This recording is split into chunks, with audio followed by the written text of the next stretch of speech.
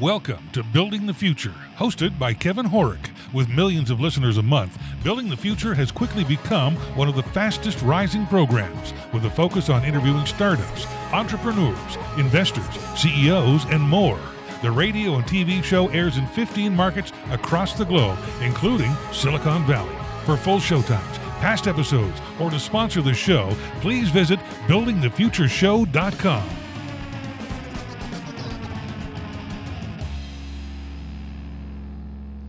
Welcome back to the show. Today we have Roy Andersen. He's preparing our children with the different skills they must need for the AI-dominated world they will live and work in.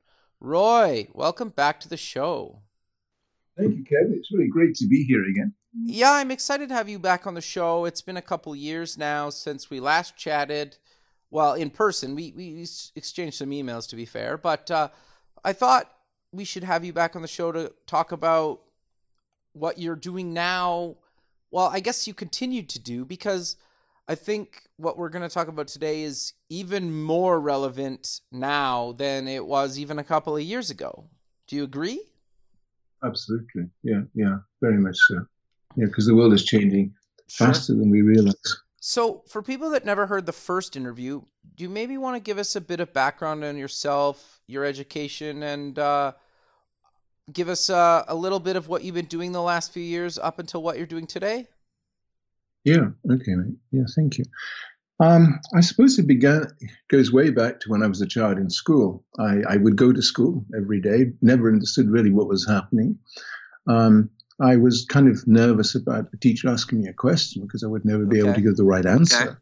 I got marks, average marks, like 5 out of 10, 6 out of 10, never got 9 out of 10, I know one or two girls did, but I just couldn't reach that standard. I never knew why. I just accepted the mark that the teacher gave me. And then when I was 17 and I took my final examinations, I failed every single one. Every single examination they put me into after 12 years of school, I failed. In fact, I didn't just do badly. I completely failed it. I got U, which meant unclassified. And it was a great shock to me. And I thought, what can I do now in my life? Because my dreams about being a doctor for children were completely shattered. The reality was that I wasn't qualified to do anything. So I went into a factory and I walked 7 miles every day to this factory job. Wow. And I remember very distinctly on the way back one day, I watched a leaf fall from a tree. And I noticed that when the leaf fell from the tree, how the pattern of the leaves changed. And then when the leaf fluttered down to the ground, how that also changed the pattern of the leaves on the ground. And then I wondered if I could change my intelligence in some way. And then I began to devise thinking strategies. I would try to remember different things in different ways as I walked every day.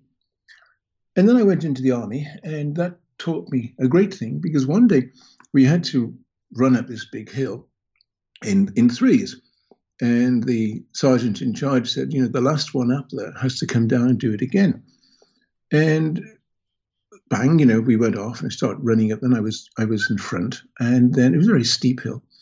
And then one man overtook me, and then another one pulled my leg down and overtook me. So I was the third one. And when I got to the top, completely breathless and eyes bulging out of my head, I was told to go down and do it again. And I realized I just couldn't do this. I couldn't keep on doing this. I had to win. And so when we started again, I did get to the top. Interesting. And that changed my whole life. I realized then that if I had to do something, I really could. So I wanted to do something. I wanted to go back to school. So I left the army. And then I went to a college to resit my school examinations. And they told me that I wasn't eligible to even to begin to do the school examinations.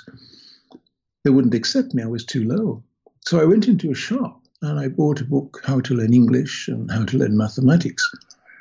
And I taught myself, and 3 months later I reset the examination. And then for the first time I came top in mathematics and second in English of the participants to go back to college. And that was really different for me then. So I went back to college, and then I realized that I had to take control. I couldn't trust the teachers anymore. I had to do it all by myself. I couldn't trust anybody. I couldn't trust information. I had to learn everything.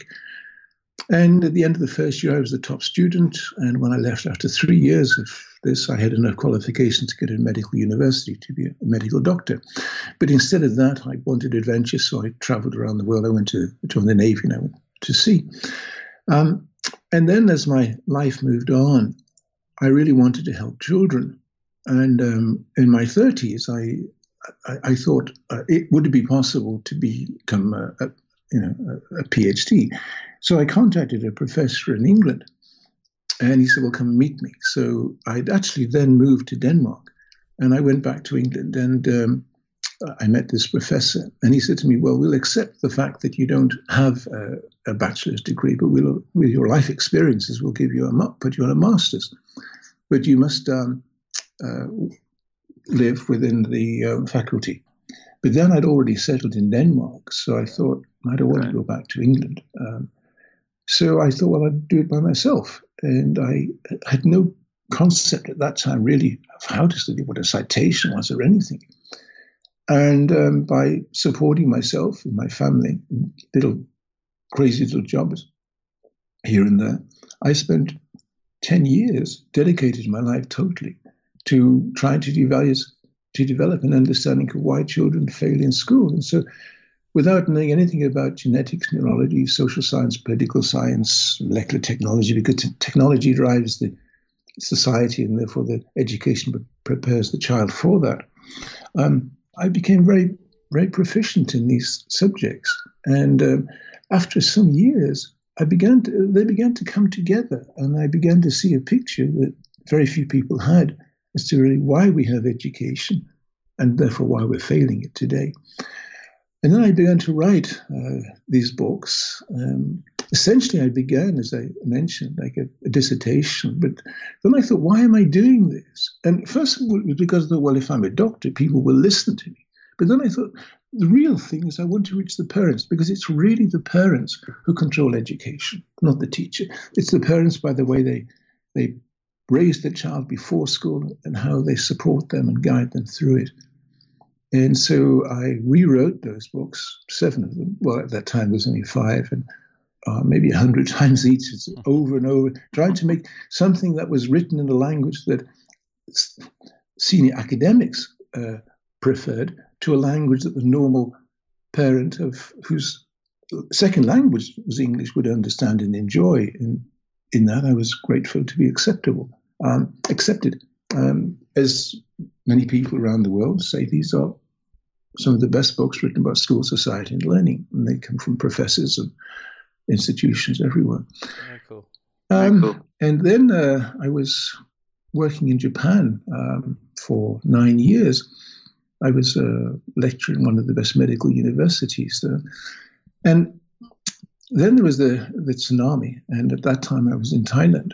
And because of the radiation, I didn't go back. I mean, I was told by my professor, come back, it's very safe. But I didn't believe that. I didn't trust the government regarding to radiation. So I stayed in Thailand until I got appendicitis.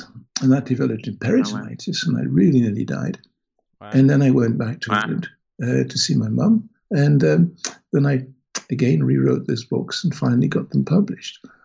And then about 18 months ago, then I really started to want to reach people. So I decided that I couldn't do it from living in a house in England. So I started to travel. And last year, I trained teachers in Algeria, England. I spent 5 months in Nepal, and I trekked right into the Himalayas to reach very remote communities and people who almost never actually seen a tourist. And I lived really in a very, they're so poor there, really. I mean, we talk about poverty in England, as you may do in Canada and America, but when you go to places like Nepal, I mean, it's incredible. They really have nothing, really nothing. But their hearts are beautiful. And in fact, that's why I'm going back again. And so from Nepal, I went to India and to, of course, Kashmir, and then to Turkey, and then Thailand, and then Australia. And this year I went to Australia again, and now I'm in Indonesia. And in 2 weeks, I go back to Nepal. And they're very nice people, and I hope to be able to go to South America soon. I want to visit people in Peru and Colombia and Argentina, and wherever I can. I'm trying desperately, so really desperately, to help teachers to realize really what they're doing wrong. Teachers today, well, okay, you want to ask me a question because we can go on like this. No, keep going. This is good. It's interesting. Okay, right. So basically, going back to really what started me off was that I was in Denmark, and I wondered if children still had the problems to learn as I did when I was a child, because as I mentioned, I completely failed everything. I never knew why. And then when I went back, it was incredible. I was so successful. And so I went around to schools and I would talk to teachers and said, what's really causing this variation? And they basically said to me, well, it's not our fault. It's what the kids are born with or because of social circumstances. But it was the key that what they are born with. And so in the minds of the teachers, and so we may say civilization, children perform in school according to what they are born with. But then I thought, well, if I look at my life, when I was 17, they said Roy had come from a very low quality genes. Then when I was 24, they said, wow, Roy came from very high quality genes. And I thought, well, that doesn't really work. So yeah. As I explained, I began to study, genetics, neurology, and all these things. And then I really devised a new theory of intelligence, which I call the brain environmental complex. And in this process, I explain really, well, first of all, my books. The first book is called The Illusion of Education. Now, The Illusion of Education explains why we politically do not educate children how to reason and how to think. As I mentioned earlier, the school today still works on a 19th century design to produce either the manager or the managed. And to do this, it processes children on the ways that they've been raised to think by their parents and emotionally driven to recognize information. So the kid goes to school according to the ways the parents have prepared them. The teacher gives out information. The children respond. The teacher marks 10 out of 10, 3 out of 10, 5 out of 10, whatever. And it goes on lesson by lesson, year by year.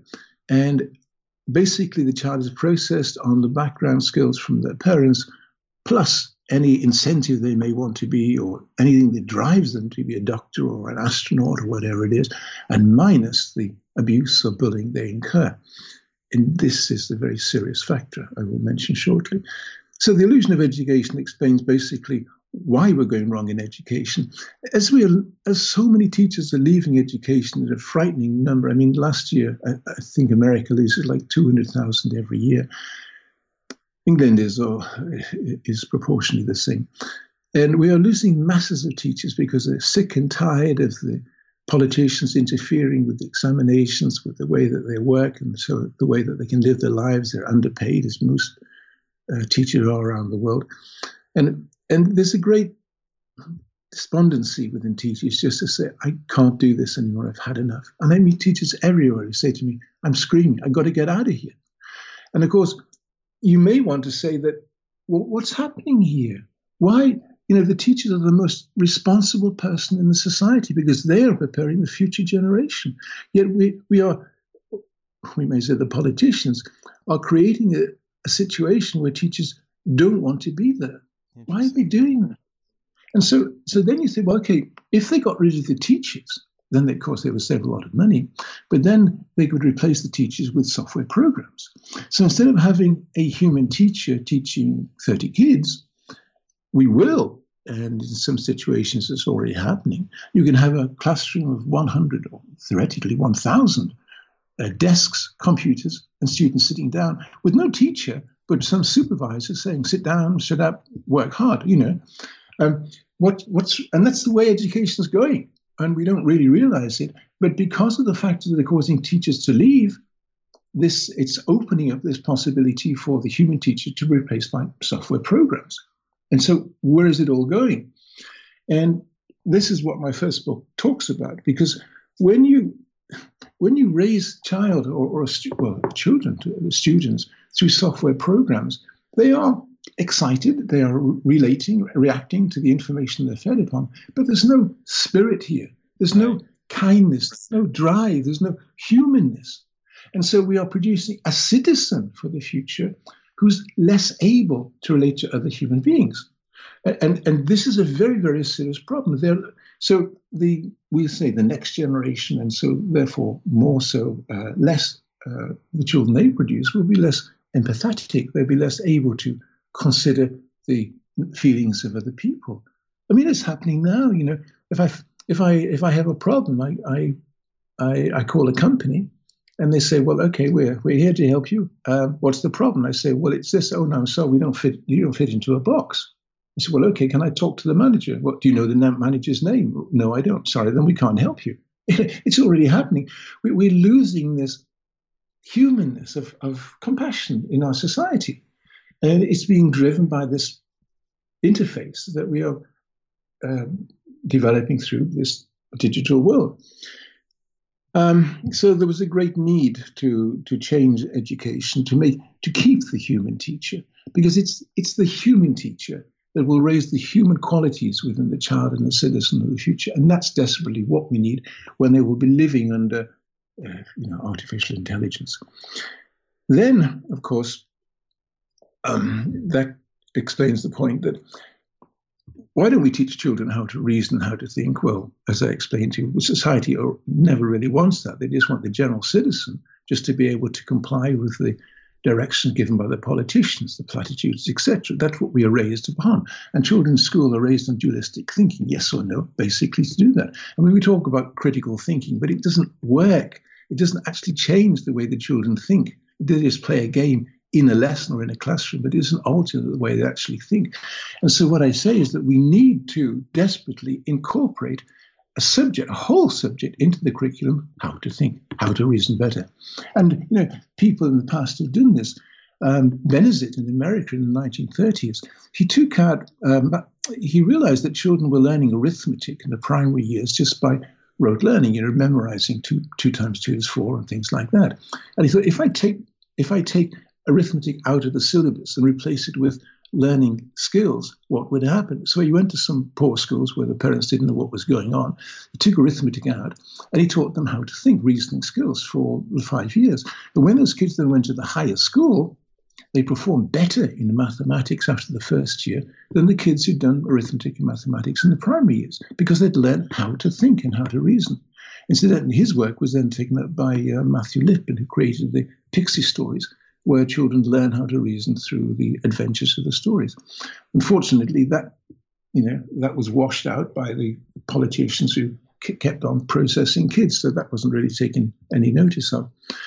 And this is really what we need to do. I mean, if you go to any psychology book, it will tell you that the founder of intelligence testing is a man called Alfred Binet in France, who developed the first intelligence test. He never did. Binet never designed an intelligence test. He simply was able to devise a way of evaluating a child's learning problems to find out if the child who had a learning problem was so because of some organic problem or because of a social problem. That's all he ever did. In fact, Binet said you can't measure intelligence. That was, however, there's a whole big story here, which goes into my second book, The Hidden Secrets of Intelligence Revealed, which explains really why we have this belief that intelligence is inherited. It's interesting because I think the thing that I've seen just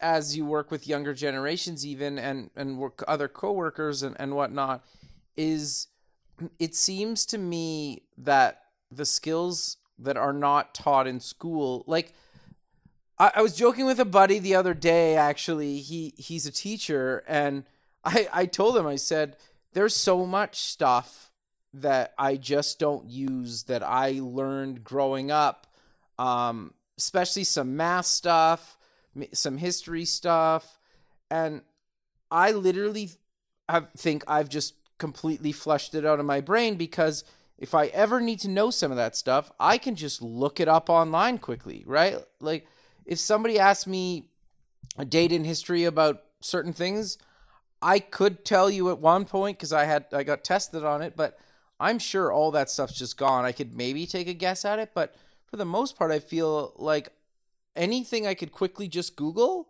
I've just let it go from my brain. And he was kind of mortified when I told him that. But I think in a lot of cases, we teach this stuff that, that kids don't need to learn eventually or will use in their careers, right? And we don't teach them things that no matter what they do later in life, they will need. Do you know what I'm getting at there? Absolutely, and you're totally right. So it comes back to really, why do we have school in the first place? We like to think that we have school so that we can enlighten minds, we can enable the children to expand their understanding of the world and enjoy life better because of it. Sure. It's not true. Sure. It's not why we have school. If that was the reason, we'd have no problem with budget. The reason why schools are ill-funded and why they exist the way they do is because they have a basic purpose to produce the next working citizen. And as I mentioned to you before, the design of this is to either produce the manager or the managed. And basically, school doesn't teach children how to reason, as I explained to you previously, purposely, because that doesn't want the quality the citizen to do that. So the way school works is that, first of all, the purpose of school originally was to take the chaotic, happy, fun-loving attitude of children and to discipline them to follow rules. So as soon as the child enters the system, they are taught to think through rules. Don't do this, do this. Sit down, don't move, pick up the pen. If you want to go to the loo, you must put your hand up. You can't be free. And so the child from a very young age is disciplined to think by rules. And the problem here is that if the child has a good educated parents to help them to understand this before they go into the system, then they are more likely to relate to these rules and so follow them and then keep up with them.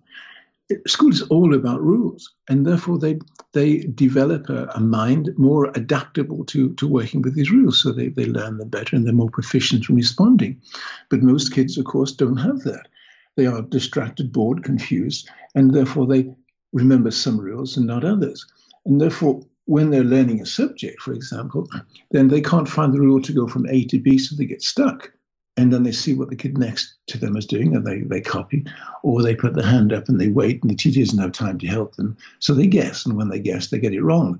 So we take out the creativity in the mind of children purposely, so that they will learn just to follow rules.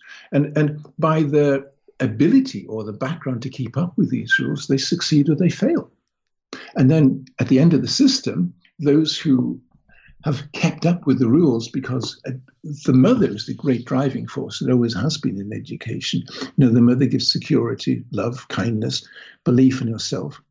And unfortunately, I meet too many fathers who destroy that. The fathers are worried about the child not getting the right education or getting the right job. So they say, you must work harder, work harder. You're not working hard enough, stop messing around, work. And that kills the spirit. And then the child's lost that enjoyment to want to learn, and becomes bored, and then they get distracted, and their grades go down.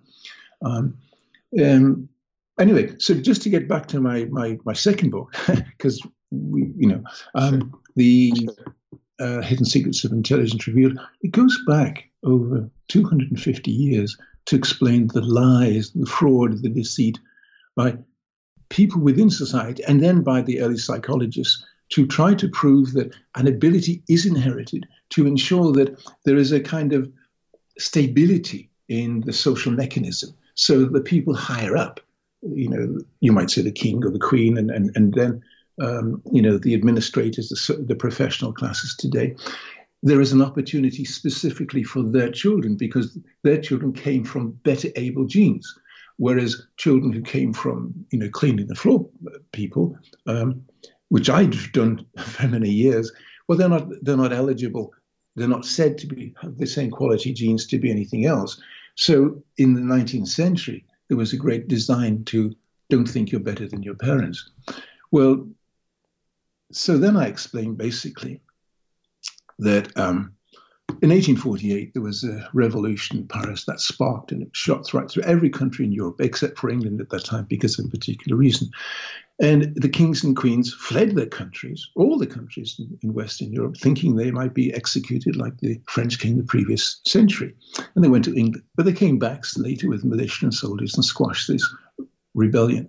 Many people were executed. I think it was like 3,000 people were dragged out of their homes on the 30th of June in 1848 in Paris and just executed in the streets. There was a great movement just to quash this rebellion of people desiring freedom.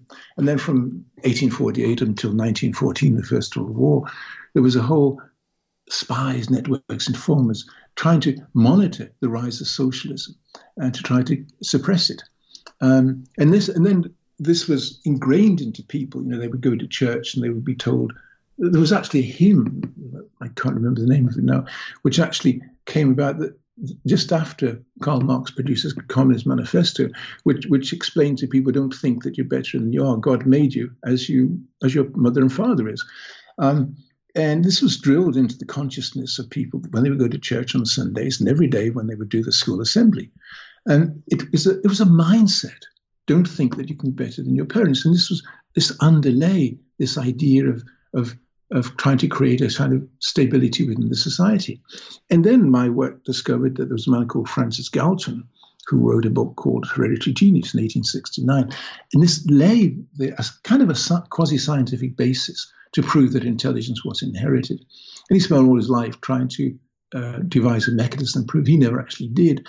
But Galton's set was so supported by the establishment and by the newspapers, and the media at that time, that there was a moved throughout the whole of our civilization to try to explain that any performance of somebody is related to something that they're born with. And then, of course, I go through all the intelligence schemes and theories, and I disprove them all and show that really they're just based on misinformation and, in some cases, lies and fraud. For example, look at 1994, the Bell Curve produced in America.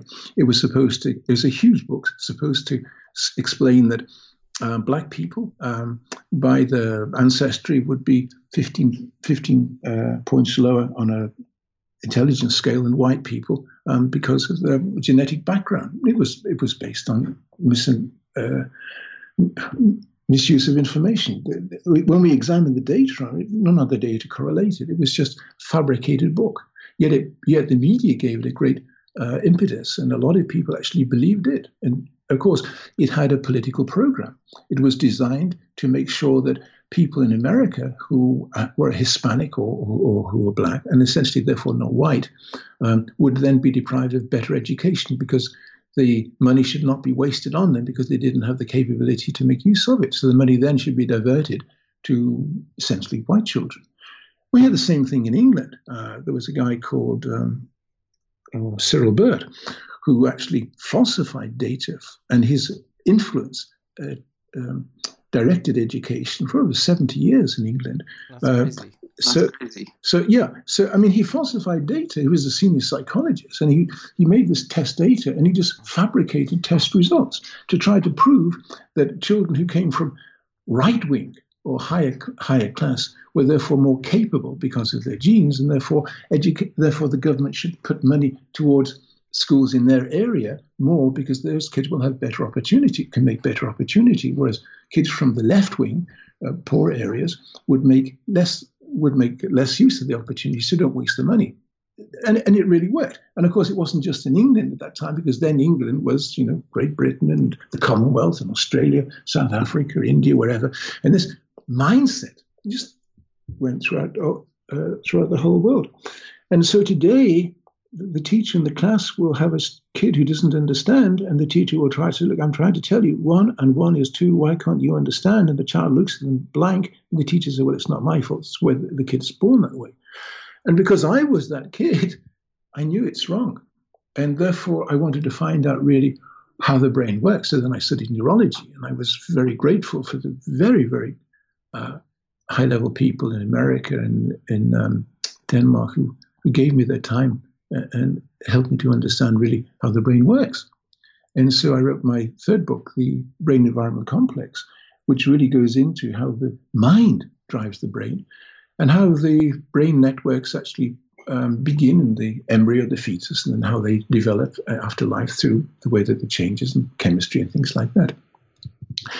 And then what I realized, it all comes down to sensitivity. If the mind of the child, and the same for you and me at any age, is calm, happy, secure, and interested, or if not fascinated, then we can relate to information. And then therefore, when we're reading something, we're hearing something, we're very clear. We choose things that we know are relevant, and then we relate this very clear information in our mind into memory in our brain to information we've previously stored because we were interested in that. So we make this connection very fast and very rapid and very accurately. And then by this experience of this information, we know what to do with it. So then the smart kids, the ones we think are genetically very, very clever, well, the ones who know the answer very fast, they're not. They're no different than the other kids. It's just that there was some factor within them that drove them to keep up with the beginning of the lesson, with each lesson as it went along. And this, of course, fed their ego. The top kid knows he's the best, and therefore he wants to be the best. He's frightened of not being, of falling down. So he's propelled by this inner drive. And then then when the teacher asks the question, it's always the same child who puts his hand up and knows the answer. And it's the same child who gets the top marks and then goes to university, blah, blah, blah. Whereas most children, and most in any educational level, most of the people in the class are really there because they've got to be there. Their minds on other things. And therefore they'll be half interested and half disinterested. And therefore this information that they're putting into the mind is not as accurate, not as clear. So they can't relate to it very fast. And therefore, very often because of poor language skills, they can't adequately explain their thinking in their mind. So they get lower marks. They don't get the top marks. They get 5 out of 10, 7 out of 10, 8 out of 10, whatever. And then, of course... But what's your thoughts around... Because, part of... Well... I guess I've always seen education as,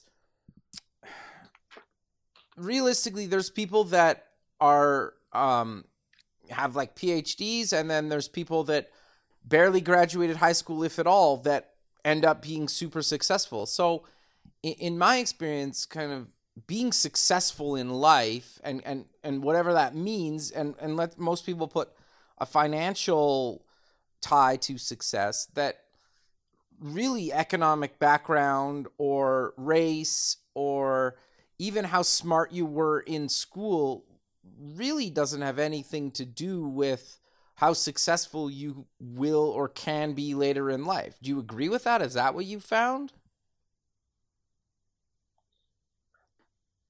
Normal people, the normal people are conditioned when or the normal child is conditioned when they go through school to follow rules. Those who are able to keep up with those rules, as I mentioned, are the ones who are successful. And of course, as the physical brain interacts with information, and it's driven by the ego, the drive behind it, so the brain is more effective in how the neurons connect and so expand. And therefore their brain develops to be better with this kind of information.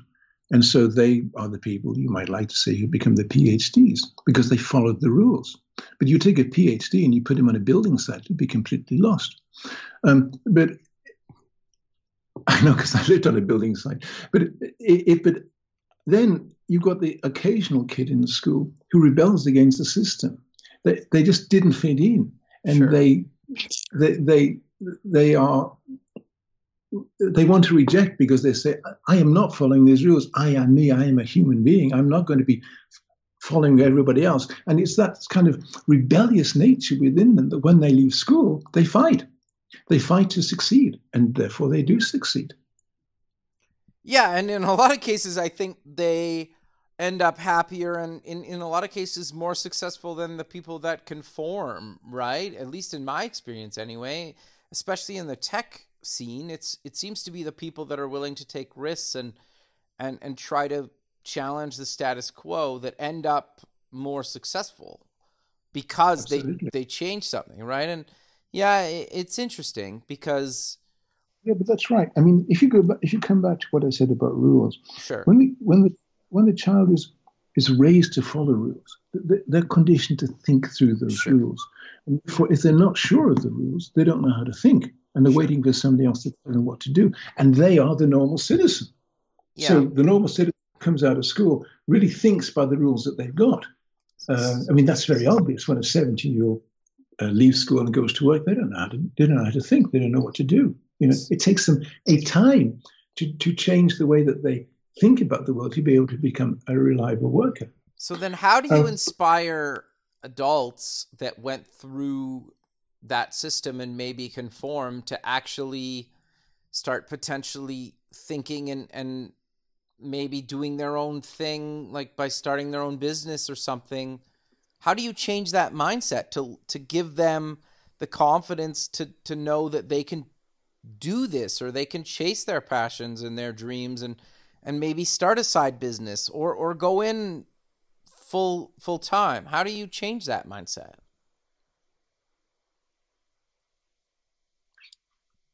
Look at the television. Okay. You know, look at the normal life of a citizen. They get up in the morning, they go to work, they come home, they eat their dinner, they watch the television. Television kills the brain cells. Game shows, drama shows. There's very few entertainment within the evening that actually inspires them to want to change anything. They are conditioned just to follow the pattern. If you're going to change that, then you need some kind of an education that wakes people up.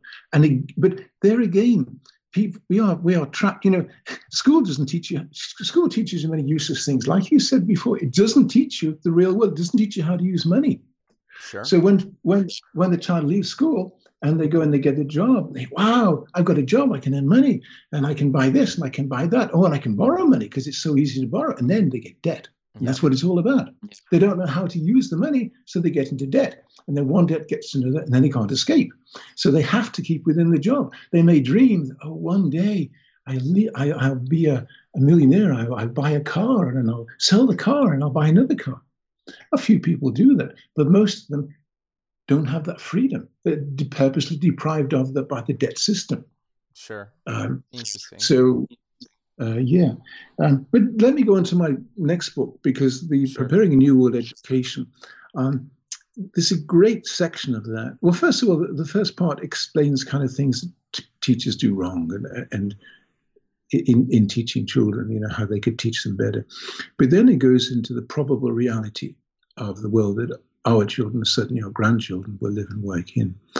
And here we talk about a lot about the fourth industrial revolution. That's wrong. There is no fourth industrial revolution. There was one industrial revolution from 1750 to 1950. After that, we had the technological revolution, and we had the computer revolution. And now we've got nanotechnology. And what the reality here is that consider that right now that in our environment, we manufacture so much it's artificial by the mass molecular change of atoms. So, for example, we take iron ore from the ground, we melt it by temperature, and then we make it into steel and things like that. And we weld it and we cut it, and then we fashion things so we can have cars and things like that. And we take oil from the ground, and by temperature change, we move those molecules into gases and plastics. And so everything in our world is by the temperature change of molecules. That's it. Just like there's no fineness here. Now, nanotechnology, and it's really developing, is going to change all that. Nanotechnology has the ability to move atom by atom. And so there's kind of two machines that are developing here. And actually, there are proto models of these that actually work. There are two kinds of them. One is a disassembler, and the other is an assembler. Now, these are so, I mean, you can't see them, you know, the nano size, and they're invisible to the eye.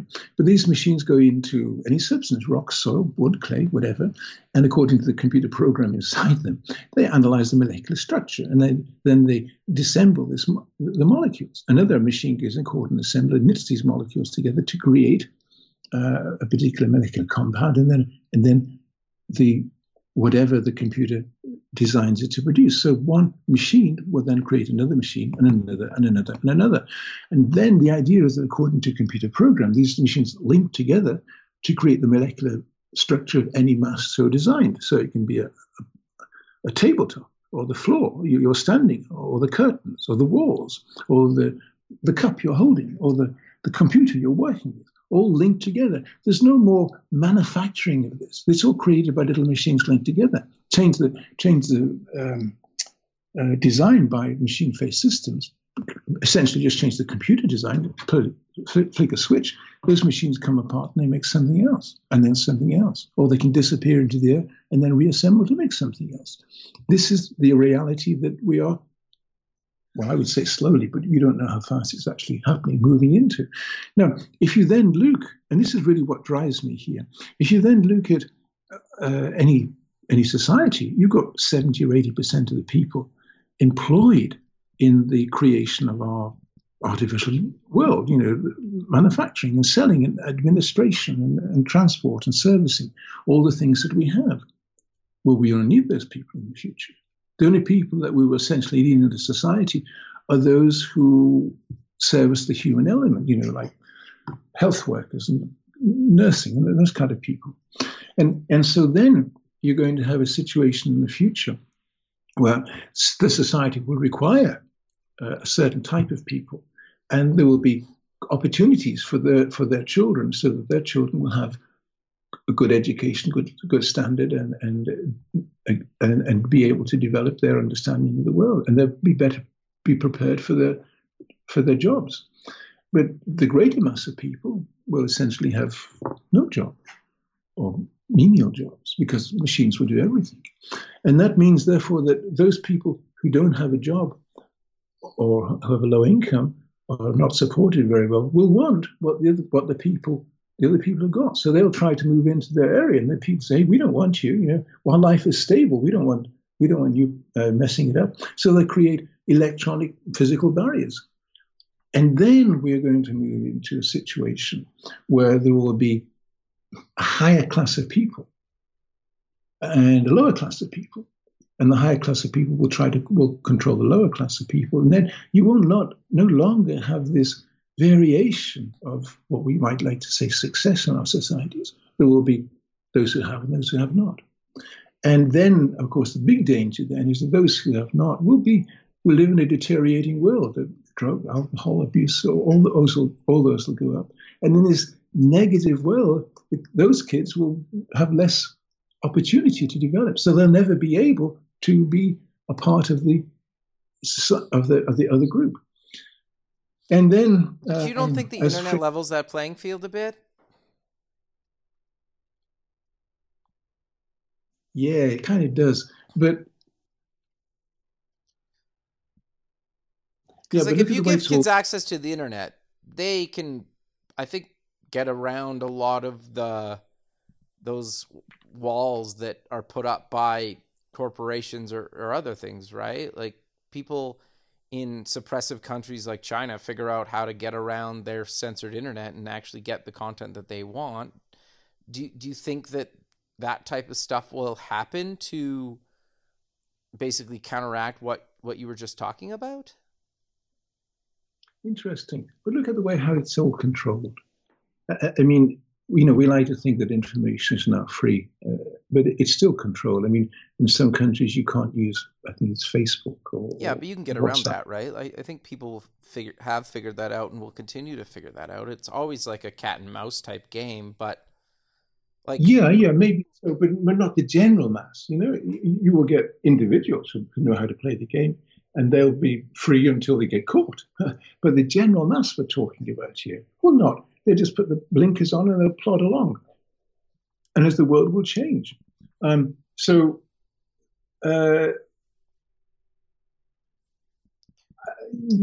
don't think that this freedom of knowledge, this freedom of information the internet provides is going to change that financial scenario where there will be a select number of people required by the society and those who will not be. And then we'll have two factors within a landmass, within a society. I don't think it's going to change. I wish it would. And that's why I dedicate my life to try to explain to people that we've got to stop producing the child of today on this 19th century model citizen. We need to create a new citizen of the future. And schools, and it's only schools that can do that, although we need the parents working with the schools to do that, to teach kids how to reason and how to think, so that they are more flexible in their reasoning, higher adaptable in their intelligence, and of course more compassionate, more tolerant. And this is the kind of citizen that we need to create, and we're not doing that. All we're doing right now is producing a sort of a person who reacts on their emotions and the rules that we thought raised to follow. And so they wrote the politicians that we have. No, fair. I agree with that. I don't think we're educating people and kids properly, and I also don't think we're instilling the confidence in kids today, or potentially ever, that they have the ability to do their own thing. And I was actually having this conversation with this investment banker at a wedding a few weeks ago, and obviously super intelligent guy, makes a lot of money, and we were talking about just technology coming into his space, and I finally said to him, I said, well, do you want to be the one building the technology or involved in building the technology that will potentially take out your job? Or do you want to be the one that the technology wipes out your job? And he kind of looked at me funny, and he was kind of like, yeah, I never really thought of it like that, right? And the sad reality, I think, for a lot of people is, if you're not in technology and you don't understand technology, you should probably start understanding it, because in a lot of cases, it's maybe it won't wipe out your job, but technology is going to invade every industry if it hasn't already. And I think we've been seeing that, right, already. And I think it freaks some people out. And the sad reality is, it probably, like, for better or worse, the sooner people get on it and actually start learning and maybe trying to build their own technology in the industry that they're currently in, the better off they'll be and their kids will be in the long term. Do you agree with that? I read in a newspaper or magazine that in the next 20 years, 30% of jobs in London will be done by robots. But does that mean that just the like tedious tasks that most people don't enjoy anyway, and they can do other things? Or does that mean that their job's gone completely, or somewhere in the middle? Well, I don't actually know. The article didn't go into that. But the meaning behind it is that we are losing jobs to artificial intelligence. Sure. And we can't stop that. So it's very nice to say, look, get technical. Don't get left out of the rat race. Get technical. But really, there's a limit to how much we can get technical. And we are racing against machines that can actually train themselves to take over. So we've got computers now that can, the computers now can do two things. They can design themselves, and they can design themselves to be human. So Sure. You can go to a computer, have a conversation, and the computer can get angry with you, and that's really frightening. So it's great to say, hey man, wake up, get with the technology. But what does it really mean? It means that you're buying into software products, but then you're dependent upon those software products, and they're always advancing and changing and developing, and they're taking over. So the more you get into it, actually, the more you're stuck with it. True. Yeah, I agree with that. But I also think that that's already happened. Like, people depend on their smartphone and their software day in and day out. And I think the more and more you understand about what's happening, the better off you'll be long term, and be able to adapt for the coming changes that technology will bring to those industries. Because isn't it kind of similar, though, to the Industrial Revolution? Like, that wiped out a bunch of jobs back then, and the technology revolution is going to wipe out a bunch of jobs now or in the near future. Yeah, okay. But the difference is that now, and of course then and almost up till now, there's always been a human being in the situation. But now the machines will take over everything, including the administration. Well, I don't know if it'll ever get that far, right? Like, I guess probably in some situations it could take over. I just don't know if it's all doom and gloom, but could be. I guess time will tell, right? And we'll figure it out, hopefully, as a society. Or maybe it'll wipe us out, or maybe it won't be as bad as some people think it's going to be, right? And I guess we can all make guesses around that and have opinions around that, but until it actually kind of happens, we don't really know. Well, you know, we live our life day by day. You know, we just plod along, and as I said, you were conditioned by the stresses, the debt that we live under. But if you look beyond that, I mean, look how radically we've lost our freedom in the last 20 years. You can't go anywhere now without the system knowing where you are, who you are. Yeah. I mean, I remember when I was 19, I could just basically go anywhere in the world, just hitchhiking whatever I wanted to. It's impossible to do that. So we don't have that same freedom, but we don't notice it because it's kind of gone slowly and it's taking over. Taking over our liberty and our ability just to do what we want to do. And we are conditioned not to think to be free, as I mentioned to you, by the junk that comes out of the television. No, but basically, fair. Okay, so basically what I'm trying to do is to find some way to cause the political system to design a curriculum that teaches children how to reason and how to think, and gives the teachers within that system the ability to raise a kind of creativity within the children. Now, it's like banging my head against the wall, you know. And I meet these politicians. This is great, you know. And I walk out of the meeting. Oh, great, it's going to change. Nothing does. Sure. They just look at each other, just wink. You know, when I go out of the door, saying, "Oh, it's going to change." Nothing does. And then I go and meet teachers who say to me, "Wow, you know, but we can't do this, Roy, because we are conditioned. We've got to go through each lesson. We are rigidly controlled. We've got to cover this, this, and this." So I thought, okay, what can I do? So I've developed a training system, a teacher training system. I make this online. Sure. Where I teach teachers how to be able to maneuver through this political trap they're in and reach the human child and develop this humanness within children through the way that they teach by giving love, patience, and so on. So I call it the attitude, the Andersen attitude method of teaching, because it's attitude. It's the attitude of the teachers that really connect with everything. And of course, we're all human beings. So people say, well, I'm kind, I love my kids, but they have to understand really what this means. Basically, it comes down to this. As I explained to you, when I went back to school when I was 20, I was very successful. There were two factors behind that. One was within me a realization that I was kind of at war with the system. I had to survive, and therefore I frantically remembered everything, and I really learned everything. But there was something else happened. I had a maths teacher. Now, when I was 20 years old, I didn't know what a fraction was.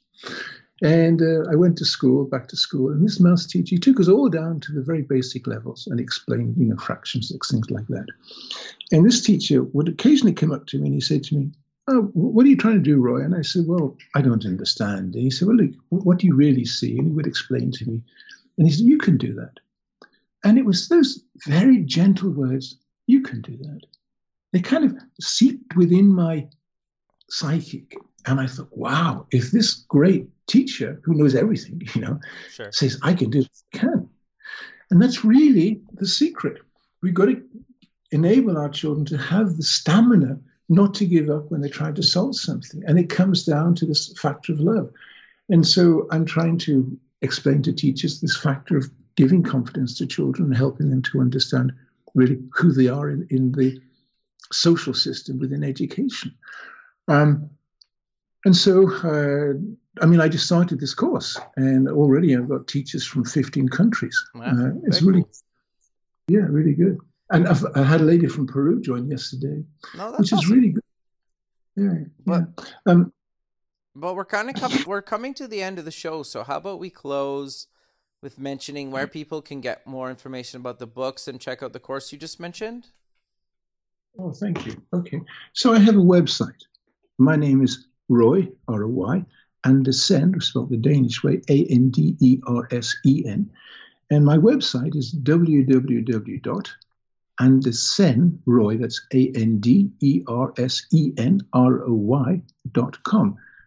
And AndersenRoy.com. There you can find out all about this online teacher training program, which I try to make as economical as possible, so I can reach more teachers and essentially then reach more children.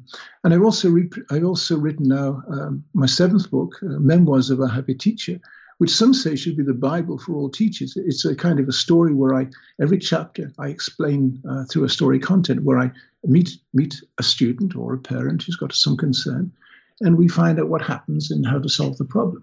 And in this book are embedded so many strategies to help children to learn better. And it's really good. I just made that as an ebook, and so they can find out about that on the website.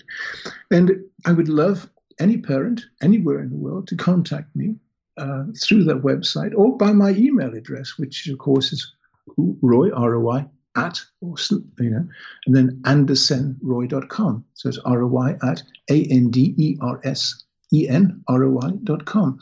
With any questions, any problems you've got about a child. And I do help parents all around the world who got children who got lost, just like I was, or who got disturbed or by some factor. And this actually, there's some other thing I want to just squeeze in here at the end. Bullying is increasing because of this smartphone addiction. There's so much worry I want to explain here. I don't know. How long have we got left? 1 minute, 2 minutes? Like a minute. Okay. Smartphones. They're the biggest thing that are crippling our civilization. Don't give a kid to a smartphone until they're about 12 years old. They need time to develop their social skills. The parent gives the kid a smartphone when they're very young, 3, 4 years old. It does 2 things. It changes their brain pattern, so they get restless, they can't sleep, their emotions get disturbed. And then they begin to relate only to the world through the reaction to a smartphone. They lose the interest to go and play games. They don't want to play football. Girls don't want to go dancing, dressing, whatever, things like that. Their whole life is the illusion created by the smartphone. And the biggest problem then is that the parent can't talk to the child. The mother says, I want to talk to you. The child says, I don't want to talk to you. I want to play my game. The mother said, put it down. The child starts getting angry. The mother says, okay, fine. Cool. Okay, you do that and I'll be peace and happy. Everywhere I go, I see the kids playing a smartphone and the mother sitting there in blank space, failing to develop language. Now, we hear that Finnish education is the best in the world. I don't believe it is. I lived in Denmark for over 10 years, and we found out that the educational systems in Scandinavia are not really that very different. What is different is that the moment a mother gives birth in Finland, the government gives her a box of books to read and books how to read. So the Finnish mother's reading stories to a child from very early age, a couple of months old, developing word vocabulary, scenarios to different situations, developing an awareness in the mind of the child to relate to that world through a higher language capability. Other countries in Scandinavia don't do that. Norway, Sweden, and Denmark, they don't give books to the parents. The parents give a smartphone to the kid or put the kid in front of a TV. And that's the big difference. That's what's making Finnish education the best in the world. The fact that the child is developing higher language skills. And if you look at the general world, the general child is being deprived of language skills because of this smartphone addiction. And of course, that goes into game playing, and then they're interested in studying. Well, okay, and it goes on and on and on. But this is a big factor. And everywhere I travel in the world, I was in Turkey and a man came up, he was really crying. He said to me, Roy, please help me. My son playing computer games 8 hours every day. I can't stop him. What can I do? It's a very, very big problem. No, yeah, I agree. Like, people get addicted to that, but sorry, Roy, I got to cut you off. So I really appreciate you taking the time out of your day to be on the show, and I look forward to keeping in touch with you and have a good rest of your day, man.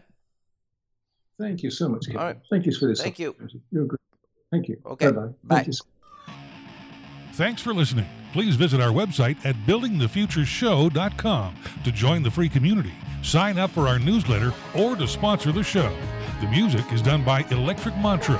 You can check him out at electricmantra.com and keep building the future.